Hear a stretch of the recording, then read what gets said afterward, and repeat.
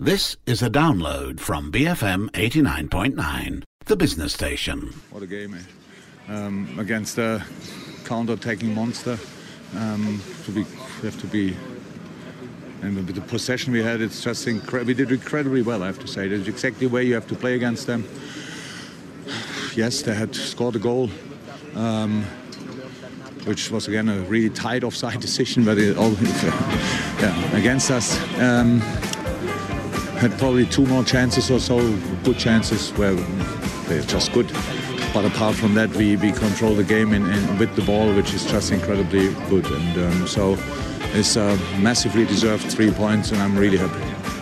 It was just a really good game, and I'm so happy then that we scored that goal, because if you have kind of felt like 70% possession, I don't know how much it was, but and then against a top side, and it's a draw. Yeah, we would have taken it, but then Bobby, what a header.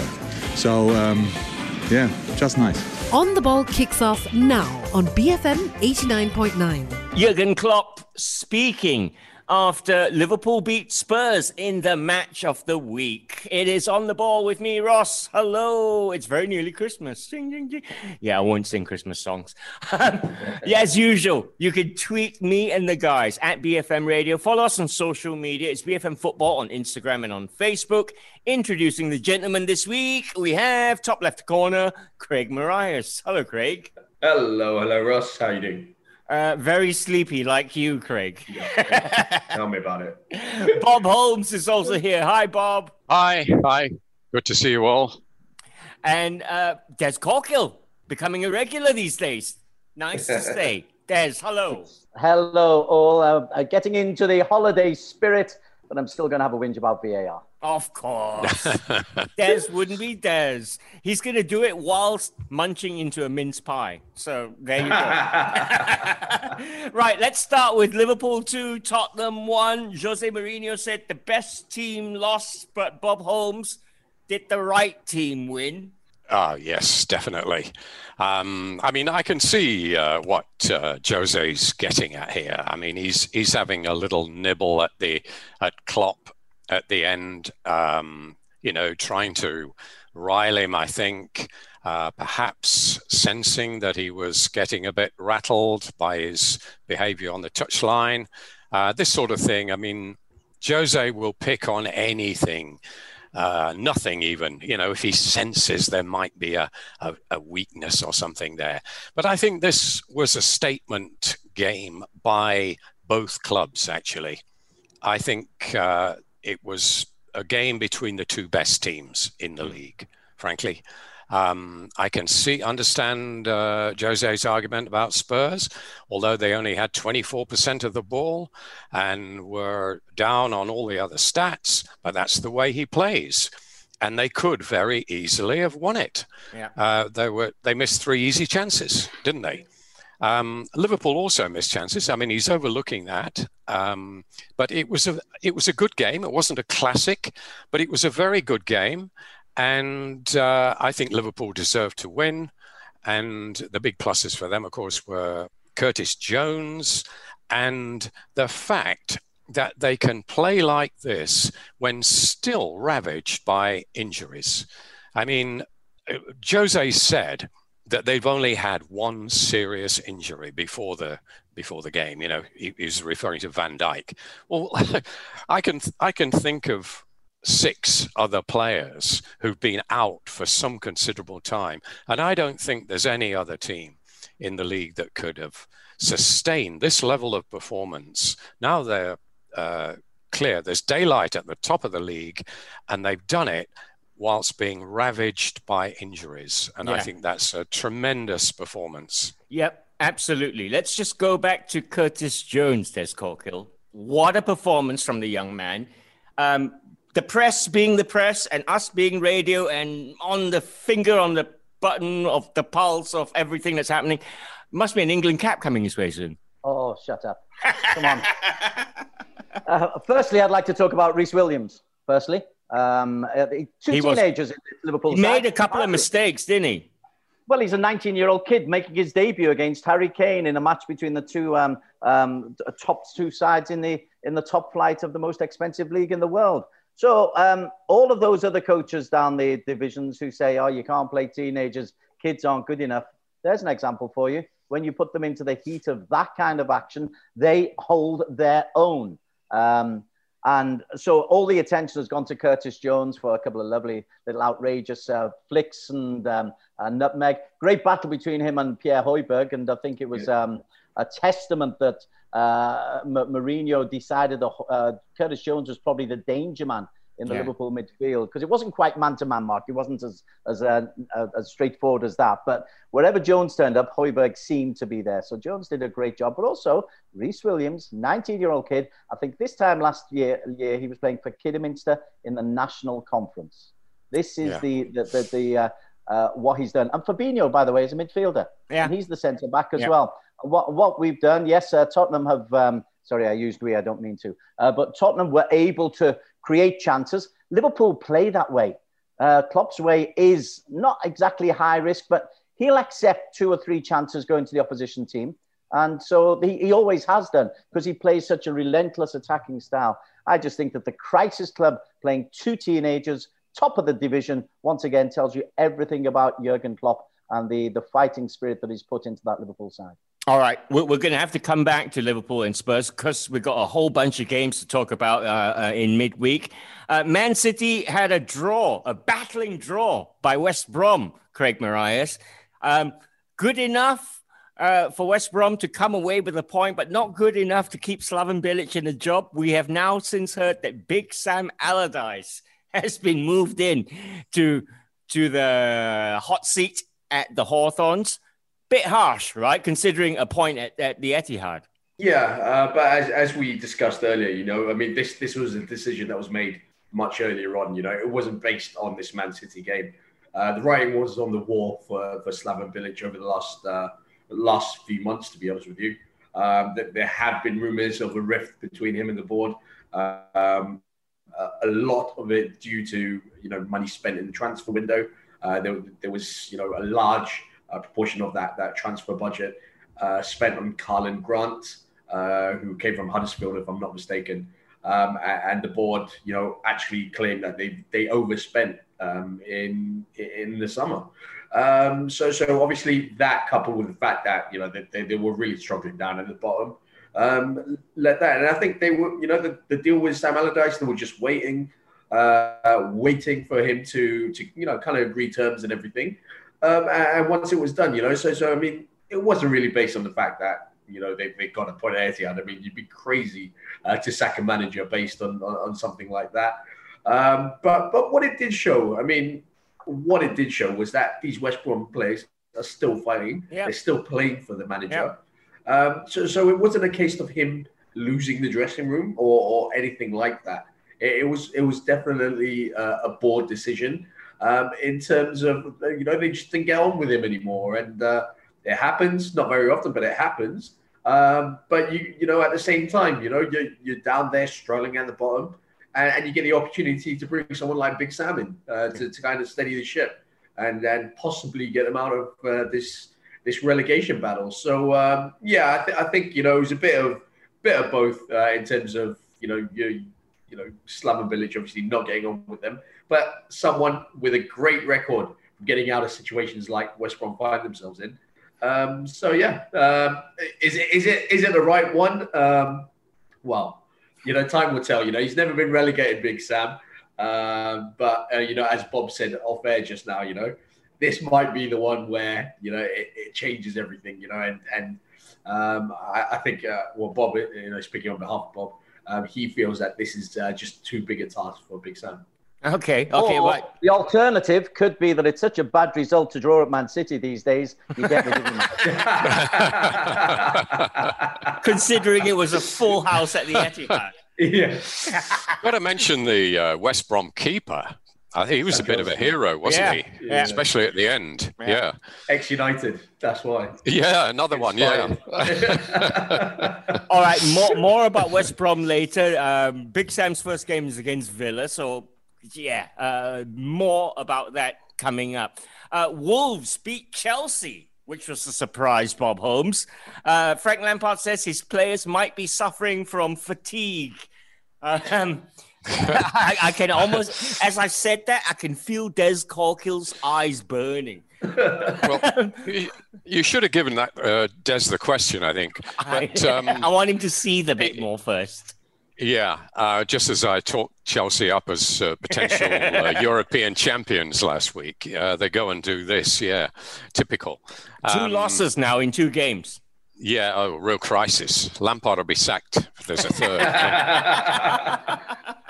No, I mean, this is inevitable when you've got a fairly young squad, a big squad. He's still sorting out who plays where. Timo Werner has been chopped and changed. Pulisic switched even in the middle of the game.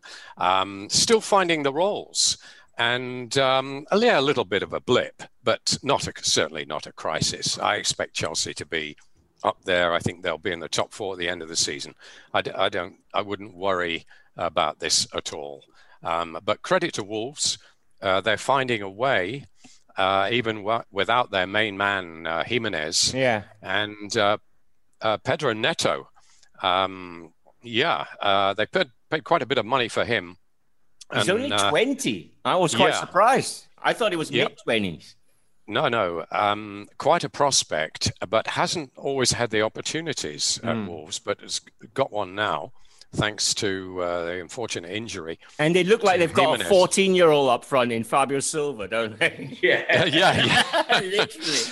Well, they keep finding him, and I think Nuno is a great manager, and they may not be quite up there. They may not qualify for Europe this season, but given the loss of Diogo Jota and Jimenez, who looks as if he might be out for a while. No, there's no word. I've Googled this till the cows come home, trying to find out how long he's expected to be out for. No, but there's no word. There were pictures of him visiting the training ground, though. He was out of hospital, but no word about when playing time. No, it's skull fracture. You don't mess around with that. So he could be out for the rest of the season. Hope not. All right, more about Wolves later, and Chelsea. Ooh, is it a little rocking of the boat, perhaps? All right, let's wrap up the midweek football then. Round 13 matches. Man United, rubbish at home, but they're perfect away from Old Trafford.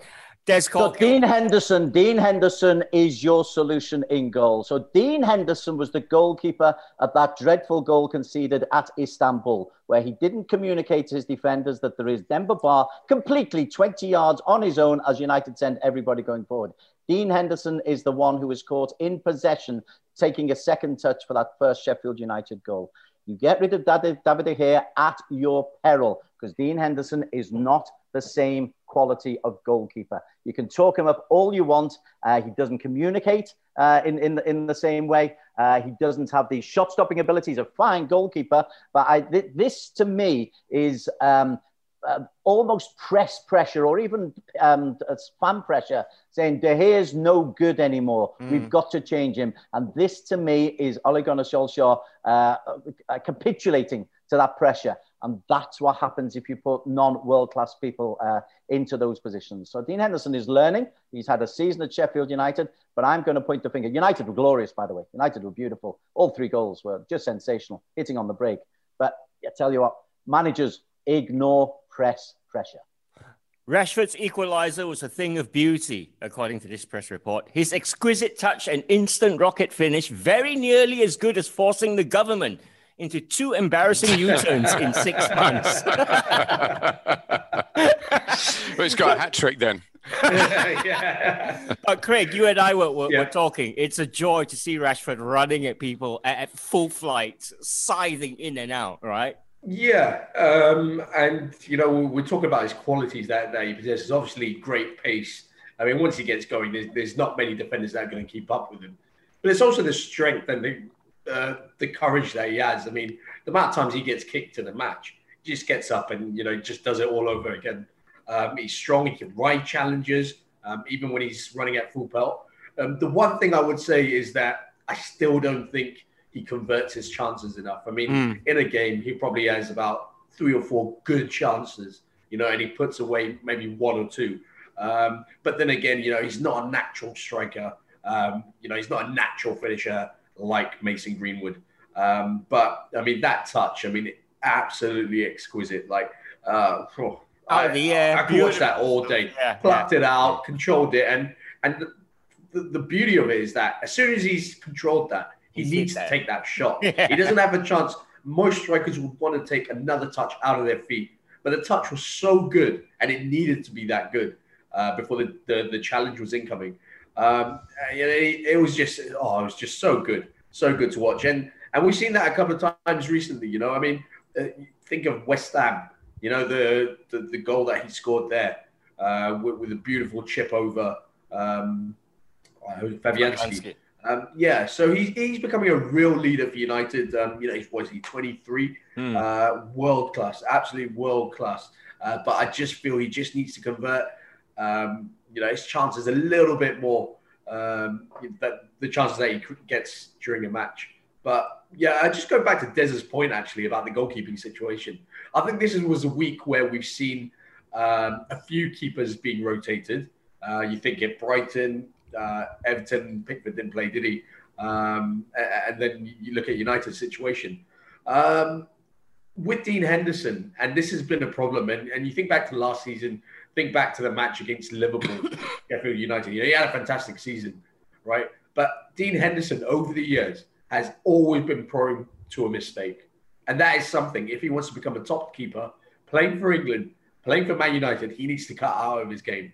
His concentration levels, for me, are not good enough to be, the number one for a club like Man United, to be a number one for England. Talent is there. That's quite obvious. Great shot stopper. But great kicking ability. I think his distribution's good. But his concentration levels just aren't there. And whether that's, you go back to the mistake last night or a few hours ago, whether it's the case of, not getting enough games and then just throwing him into the deep end, or, it's just something that he's got. And, if he is going to play for Man United and England, you just have to accept. But that could have very nearly cost United yesterday. It could have.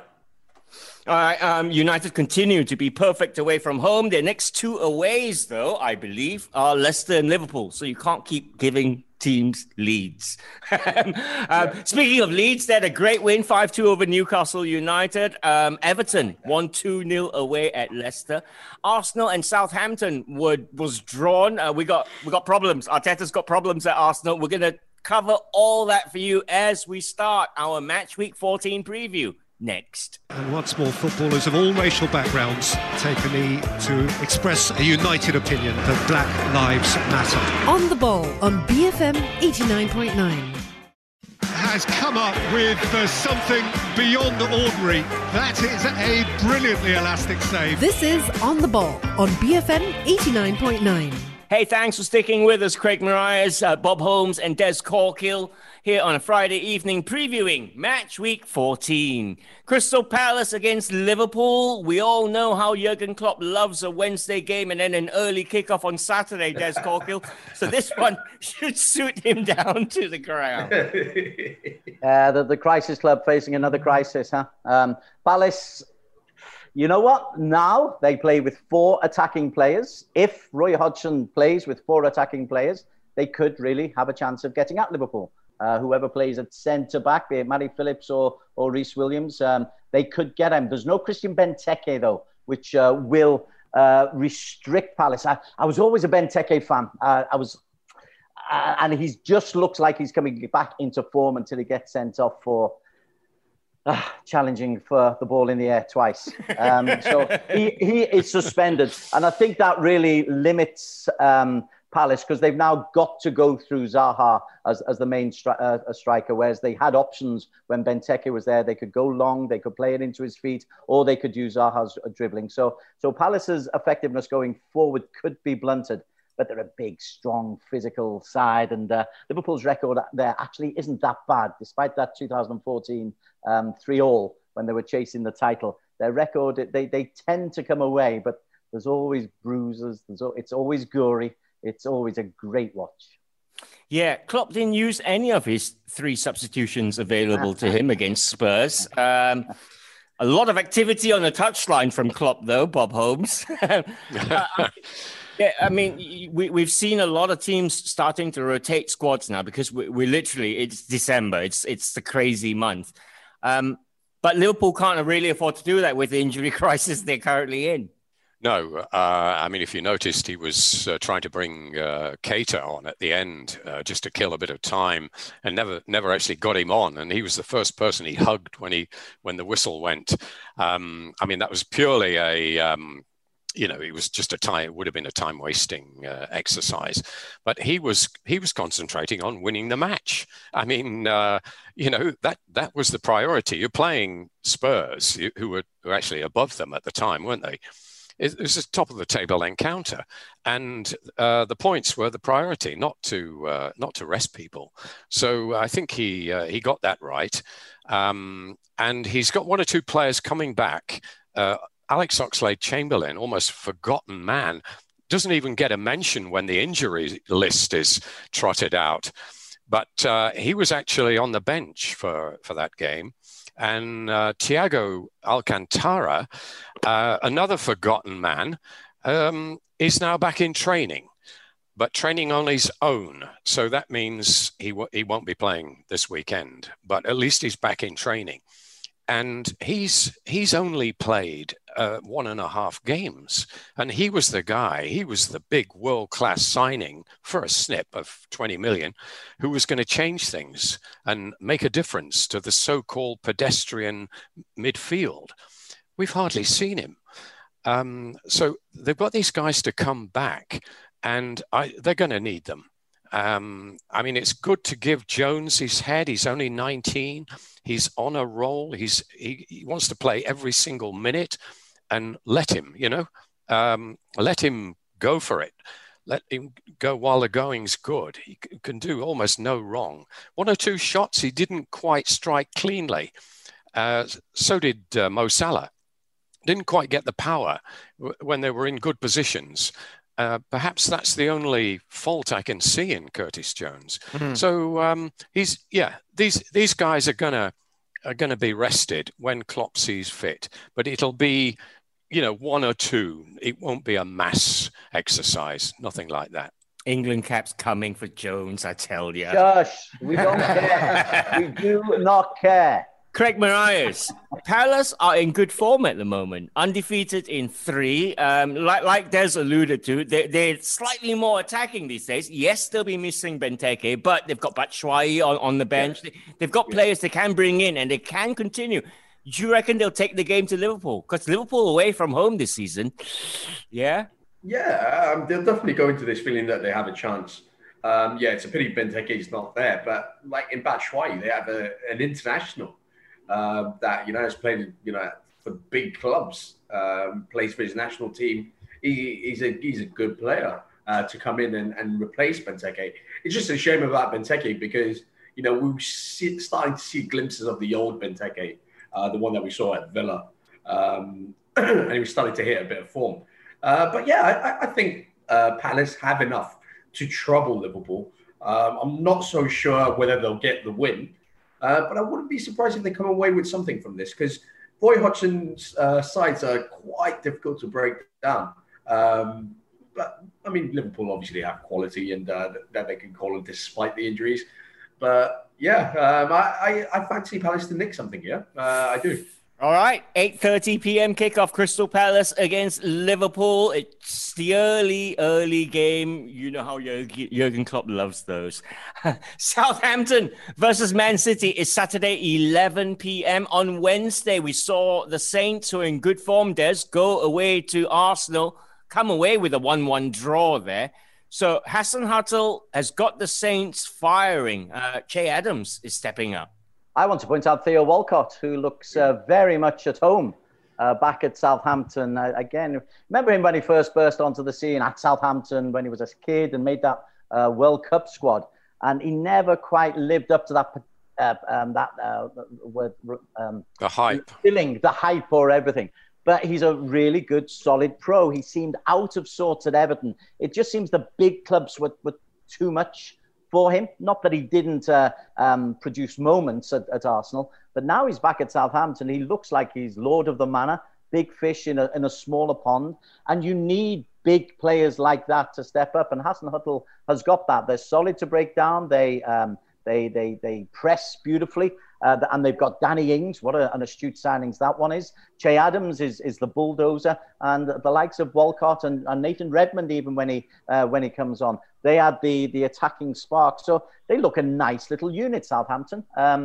If they get some injuries, they might have one or two problems. But yeah, great to watch. Play the game in the right way. And a big fish in a small pond for Theo Walcott, and he's thriving. 4 points separate the sides. Nobody would have said Southampton had a one on top. But Craig Marias, City, they need Aguero back. He's slowly coming back now. I believe he made an appearance from the bench midweek. They need him firing because Gabriel Jesus hasn't scored. Yeah, and I think that's part of their problem, City. That's why we see City where they are. Everything in between is good, but when it comes to the finishing touch on it, they don't really have someone of that quality to put it away. Now Gabriel Jesus is a weird one because when he burst onto the scene, he was that kid that was coming off the bench and scoring goals. He was that guy that was filling in for Aguero when he could, and he looked more than capable. Don't forget, he leads Brazil's line. He led the line at the World Cup. So we're not talking about an average player here. But he just seems so short on confidence. He doesn't look like a player that's capable of filling in Aguero's boots for the long term. And I think that's why we see, with reports in the papers that City are being linked with moves for Lautaro Martinez and players like that.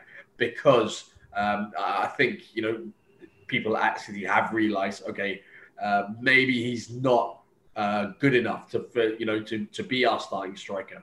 Everything in between, in terms of creativity, and you look at some of the names on that list in the lineup. You got Sterling, you got De Bruyne, you got Foden. You talk about really good players here. Something's just not clicking at City, and I think it's a lot down to do with that forward role. They've tried with Aguero out. They've tried Jesus there. They've tried Ferran Torres up there, who's actually a winger. They tried Raheem Sterling up there. He's actually a winger. Phil Foden's even played a few minutes up there. So it's Pep scratching his head and thinking, how do I get goals out of this team? And the sooner Aguero returns, the better. But I'll just remind you, he's 31, 32 now. Yeah. He hasn't played a lot of games in the last 6 months. Are we going to see the same Sergio Aguero come back? That's a big question that we need to find out. Don't be surprised if City in January splash out a striker. City have won 3 of their last 5 trips to Southampton. They have lost 2, though. Southampton versus Man City is an 11 p.m. kickoff on Saturday. We're off for our first break then. Stick with us. Back with Arsenal, Spurs, and much more. That is a gem of a hit. This is On the Ball on BFM 89.9. We wondered if he'd make a difference. Tell you what, he beats him all ends up, doesn't he? Stay on the ball on BFM 89.9. Bob Holmes, Des Corkill, and Craig Marias here on a Friday evening. We're looking at match week 14. That's a third of the season done already. As usual, tweet at BFM Radio. Follow us on social media. It's BFM Football on Instagram and on Facebook. We do have a YouTube channel up. New video out tonight. In fact, might even already be out. TFIF on video. Do check it out. Everton versus Arsenal is Sunday at 1:30 a.m. Let's look at Arsenal first here, Des Corkill. On Wednesday, they had a 1-1 draw against Southampton at home. Pluses out of that, Aubameyang scored, finally. It was a nice goal. But there are problems at Arsenal. You read about rifts. Apparently, he's lost some of the dressing room. Things aren't going well. And then all that. Plus, you've got Mesut Ozil still sitting on the sidelines in the shadows. It's like he's literally on the shoulders saying, hey, you made a mistake there. So the peasants are beginning to revolt at Arsenal. The fans' forums are really having a pop. It depends how brave the board are. Tell you what, it's gone great since Arsene Wenger left. It just shows you what a great job he did. The guys who've come in haven't really been given their head. I hope Arsenal stay with Mikel Arteta. They thought he was the business. He's clearly going through a dodgy time while the peasants are revolting. I'm not hearing that he's lost anything. I'm not reading anything overly negative from inside the club. You're hearing it from Thierry Henry. I cannot watch while Granit Xhaka is in the Arsenal team. It's a work in progress. It's a horrible to watch work in progress. It's boring as hell. But I'm a big one of if there's a young coach, you trust him. Let him get out of the situation, because it is only a third of the way through the season. Yeah. And it's so tight there. 4 or 5 wins can get you right up. But 4 or 5 defeats, and then they're in a relegation scrap. That would be funny. Edu, the director of football's come out and given Arteta his backing, right? And publicly as well. Right, let's look at this game and Everton in particular. I'm looking here, Bob, and I'm seeing Alex Iwobi as someone who can possibly really haunt Mikel Arteta in this game. He's played differently now. He's slightly deeper. He's older. He's always had the skills. He looks dangerous when used properly, and he maybe can cause Arteta a problem here? Well, yeah, you're right. He's playing deeper, isn't he? He's a fullback, an attacking fullback. Who saw that in him when he burst on the scene under Arsene Wenger? I don't think Arsene Wenger did, quite frankly.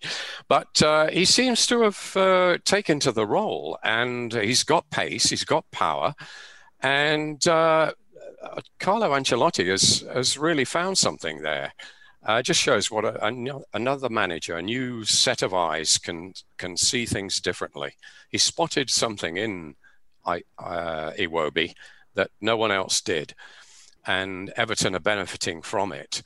I think that the fact that they've managed to win 2 games on the trot is very important to them now. They've steadied, because they started off like a train, then they collapsed after what Des calls the celebrations of the title win. And now they've steadied. So I think that's good. Things are under control. And they've even dropped Pickford a second time, although he's not been considered dropped. Rested is the term. I think Carlo Ancelotti has got things under control there. They're not going to win the league. I doubt very much if they'll be in the top 4, but they're a reasonable bet for Europe. And they're still scoring, and it's a work in progress. But I think Everton fans have now they've set their sights a little bit lower than the title. I think they should be happy with what's going on there. And this is going to be a very interesting game, because if Everton win this, they're back up there. Everything's all right. If an Arsenal lose, then the pressure's on Arteta. But quite honestly, I think Arsenal have been a bit unlucky. When you look at the goalmouth incidents, really, they've done everything but score in quite a few games. It's just not going quite right for them. And I think I would stick with Arteta, absolutely. He started very well. He won the FA Cup when he was not expected to. He started the season well, and it's gone a bit pear-shaped since then. But don't panic. Stick with him. He's your man. I reckon panic will set in if Everton come away with 3 points here. Sunday, 1:30 a.m., Everton versus Arsenal. Spurs versus Leicester City is Sunday at 10:15. Leicester, well, they lost to Everton last time out, Craig Marias, 2-0 at home. They've been a bit weird this season. Shocking results. They'll come away with an away win, and then, lose a really weird one at home. But they're up there still, there and thereabouts. Yeah, I mean, you can argue that they're even exceeding expectations, being up there. So, the odd result where they drop points here and there isn't so surprising. I mean, let's be honest, they drop points to Everton. It's not exactly an easy game for them. But, yeah, I mean, with Leicester, I mean, we saw last season what Brendan Rodgers was trying to do. They were in the top four for the majority of it, and then tailed off right at the end when they really expected to hang on. But where Leicester finished is more than acceptable for them. I don't think they're a team that are capable of playing in the Champions League. I don't think they're a top four team, but they'll push you close. And if teams drop points around them, they'd obviously capitalize on it.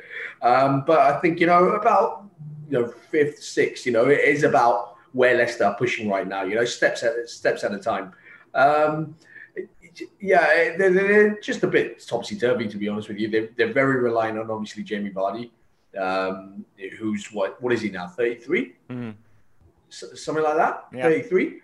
So he's, he's showing no signs of slowing down. But, there has to be an alternative. I'm a big fan of James Maddison. He's slowly coming back into a bit of form after a few injury troubles.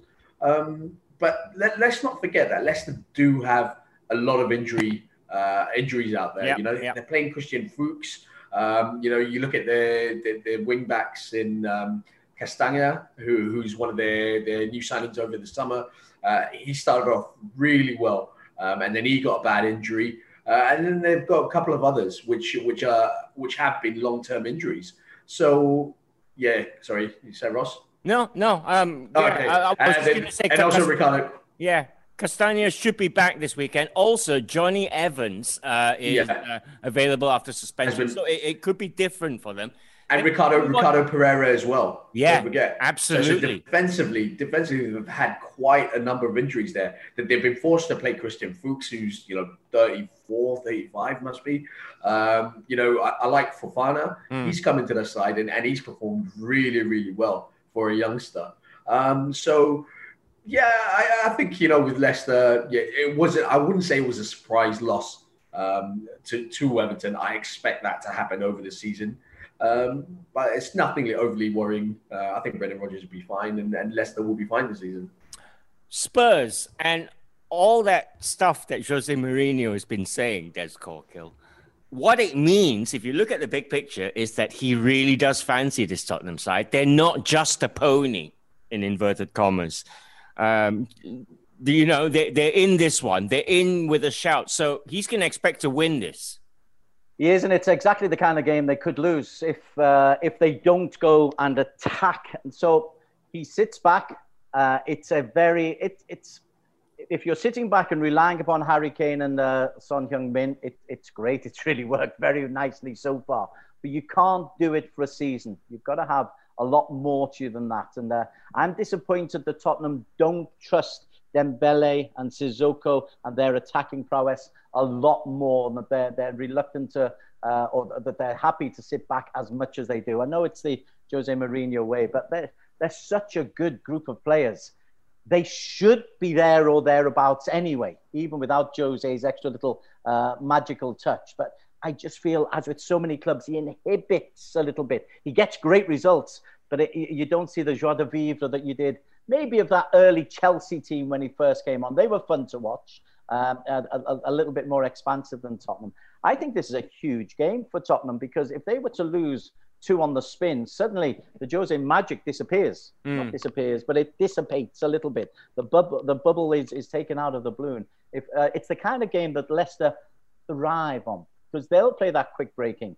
Vardy will be the one who has maybe the chance to get at the Tottenham central defence, because he's sharper than Eric Dyer and Vertonghen. So I think this is a potential real banana skin for Tottenham, simply because this is the kind of game that Leicester set up to do. And Brendan Rodgers is a really good coach. You talk about Jose.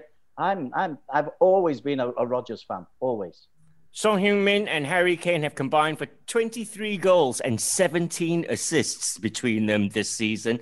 Undoubtedly, some people will make one of them captain for Fantasy Premier League this weekend.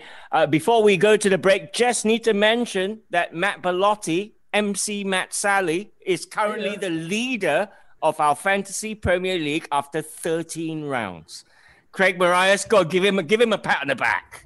Yeah, fantastic, definitely. Especially with him The time difference for matches for him has been an absolute nightmare for him. But fair play, but we're not even halfway through yet. So a lot more to come.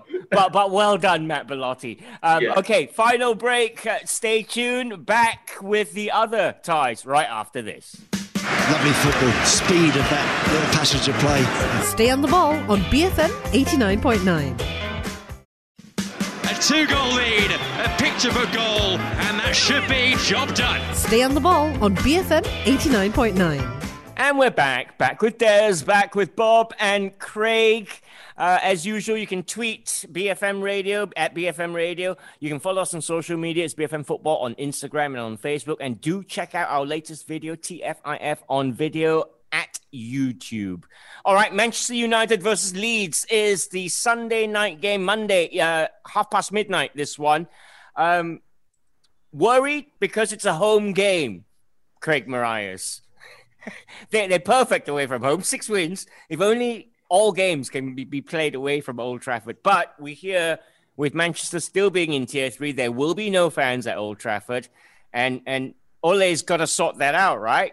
Yeah, he does. I mean, the home form's the worry. I mean, just imagine if they had a little bit of form at home and where United could actually be in the table. I think this is going to be a tough game. Leeds, they're very well drilled by Bielsa. It's a derby as well. There's a lot of rivalry between the two clubs. And I think it's heated up to be an absolute spectacle of a game, this one, because you've got quality players on the show. It's going to be a great tactical battle between both sides. United love to counter-attack, but Leeds as well, when they're flying, they can fly forward as well. I think there's a lot of goals in this one. I really do. I don't think both teams defensively have been great this season. They're always capable of conceding goals, but scoring goals, they do it at will. I just can't see a clean sheet in this one. I really can't. United, from their point of view, judging on yesterday's performance, they have to buck up defensively. They have to defend a lot better than they did against Sheffield United. The errors, I mean, both goals were easily avoidable from United's point of view.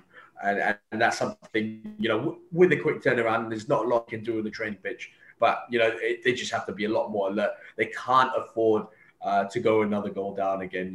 They keep doing it week in, week out.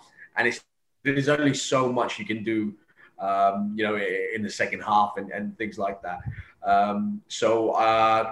Ole really going on that point. I really do think, and I can't stress this enough, it's something to do with the warm-up. It has something to do with the warm-up because, they're just not starting games well enough in that first half. So that's Michael Carrick and co then? Well, it has to be. Either their warm-up, is not, they're not getting the boys up for it. There's not enough blood circulation. They're not alert enough. But they're just so lethargic when they start matches. And the only thing you can put it down to, I mean, if it happens a couple of times, that's fine. But, I mean, it's happening every game. They go to goal down every single game. Like I said, there's only so much you can do. I hope it ends this week because it's a big one. United find themselves in a great position with a game in hand. If they win that, I think they're 2 points off the top. Yeah. And they need to keep winning games, especially. But Leeds United, Bob Holmes, they I guess they have 2 derbies in the Premier League this season. They've got Sheffield United, who is South Yorkshire, and Man United, who there is real, I don't want to say hatred, feeling between these 2 sets of fans here. And Leeds this season, I mean, do you reckon they'll be up for derby-type games, or are they too frail? Well, it's not a derby, it's a rivalry, isn't it? And it's a rivalry which is close as. More on one side than the other, actually. It's always been that. Started with Leeds' jealousy of Man United. Man United fans wondered where it came from. They didn't particularly dislike Leeds, but now they do. It's one of those modern rivalries, a bit like Forest and Derby, out of nothing. And it's festered, and it's it's quite nasty. It's probably a good thing that there won't be any fans there. Because, 2,000 couldn't do much damage anyway, but there won't be any there, will there? Because Manchester's in Tier 3. I'd just like to go back to Craig's point about the warm-up. For that goal that United conceded against Sheffield United, I don't think that Henderson should cop all the blame for that. They were passing it around the penalty area as if it was still the warm-up. And okay, he's mainly culpable, yes. I mean, it was a poor touch. But the pass to him from Harry Maguire, I think, was so casual. And the Sheffield player that robbed him of the ball, it wasn't McGoldrick who seized upon it and put it in the net. But he wasn't very, Ollie Burke. Yes, he wasn't very far away. And it was a suicidal pass in the first place. And they'd been casually just wafting it around the penalty area. And I do think there is something in that they don't look ready. And, that's a big problem. So, the stats can't lie, not when they concede the first goal in so many matches, one after another, against a team like Sheffield United, who never score. They still got two again. It's the first time they've scored 2 this season against United, but they still didn't win. So I think there is something there. But having said that, going forward, they're looking great.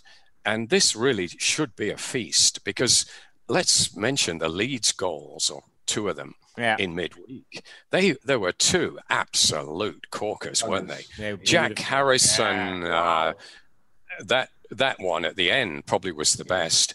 And then the one before that, the cross, and then the header by Rodrigo, diving low. Those spectacular goals. Candidates sparkling stuff. Absolutely. Goal of the month candidates there. So this should be a feast. This uncharacteristic. They weren't always feasts, Man United Leeds games, not back in the day. They're more leg breakers, weren't they? Yeah, absolutely. Think Roy Keane. This will show a different generation and a different style completely. No bad thing. First league meeting for 17 years then. Man United versus Leeds, Monday, midnight, that one kicks off.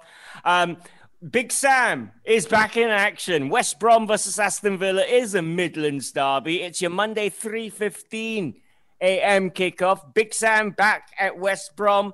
He's going to do the business as Corkhill, isn't he? Or do you agree kind of with Bob that this is going to be the club where he falls? I just won't be watching that game. 3:15 in the morning. It has zero attraction. I like to think I'm a football fan, but no, that'd be dire. Will he do it? He'll organise them. I'm going to call out my duty of care, and Craig is going to say, but it's not about that. It's all about staying in the division. I'm going to say, well, we gave him 150 million quid, and I'm not going to be watching, which is the fundamental value of what the Premier League is about. Will people get up at 3:15 in the morning and watch? And the answer to this one is no, because even if Sam Allardyce, his name's not Big Sam, by the way, his name's Sam Allardyce.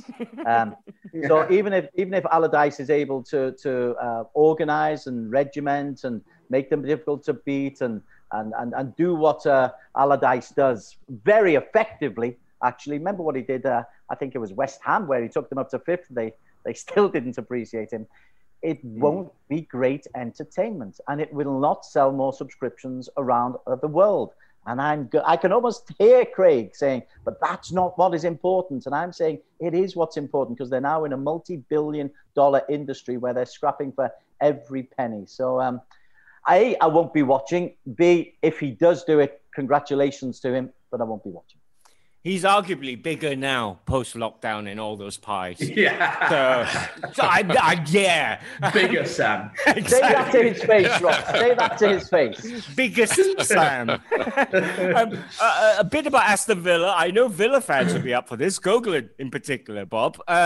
They might see this one as 3 surefire points, but now maybe not.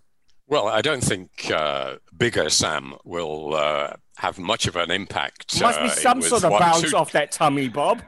2 training sessions, if that. He'll have them. No, I mean, this is a West Midlands derby, isn't it? It used to be a fairly feisty occasion. And Aston Villa bring all the football to this. I mean, I think that Jack Grealish is probably the best English midfielder right now. And he can win games on his own. And I will be surprised if Big Sam gets off to a winning start here. Oh, you start as well, Bob. Big Sam. Big Sam, yeah, it's ingrained, isn't it? It's ingrained. But it's that. Well, we could call him Aladici. That was his famous quote when he said he would have had the Real Madrid job if his name had been Aladici, inferring very much that English managers didn't get the top jobs. That was many years ago, but we could call him that. No, I think he said he got the itch.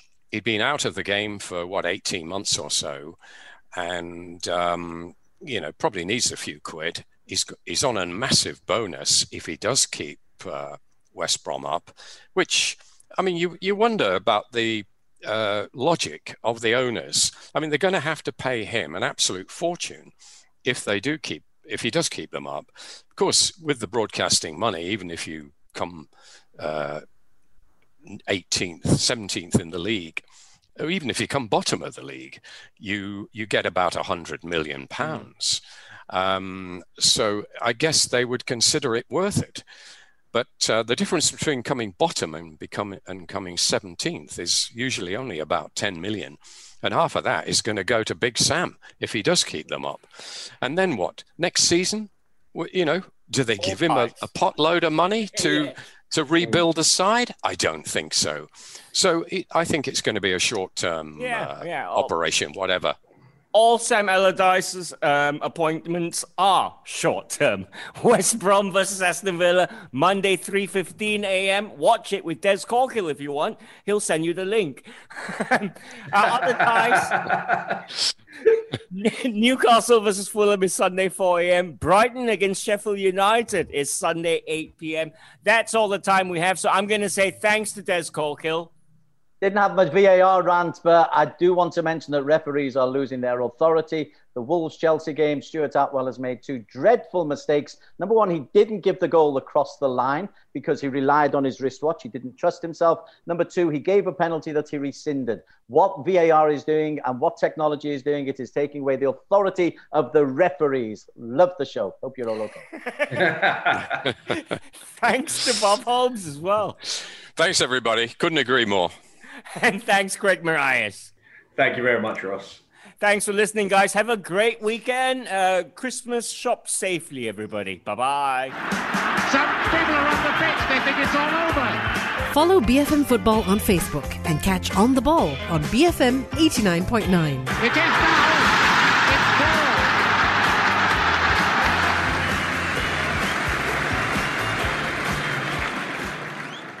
Thank you for listening to this podcast. To find more great interviews, go to bfm.my or find us on iTunes. BFM 89.9, the business station.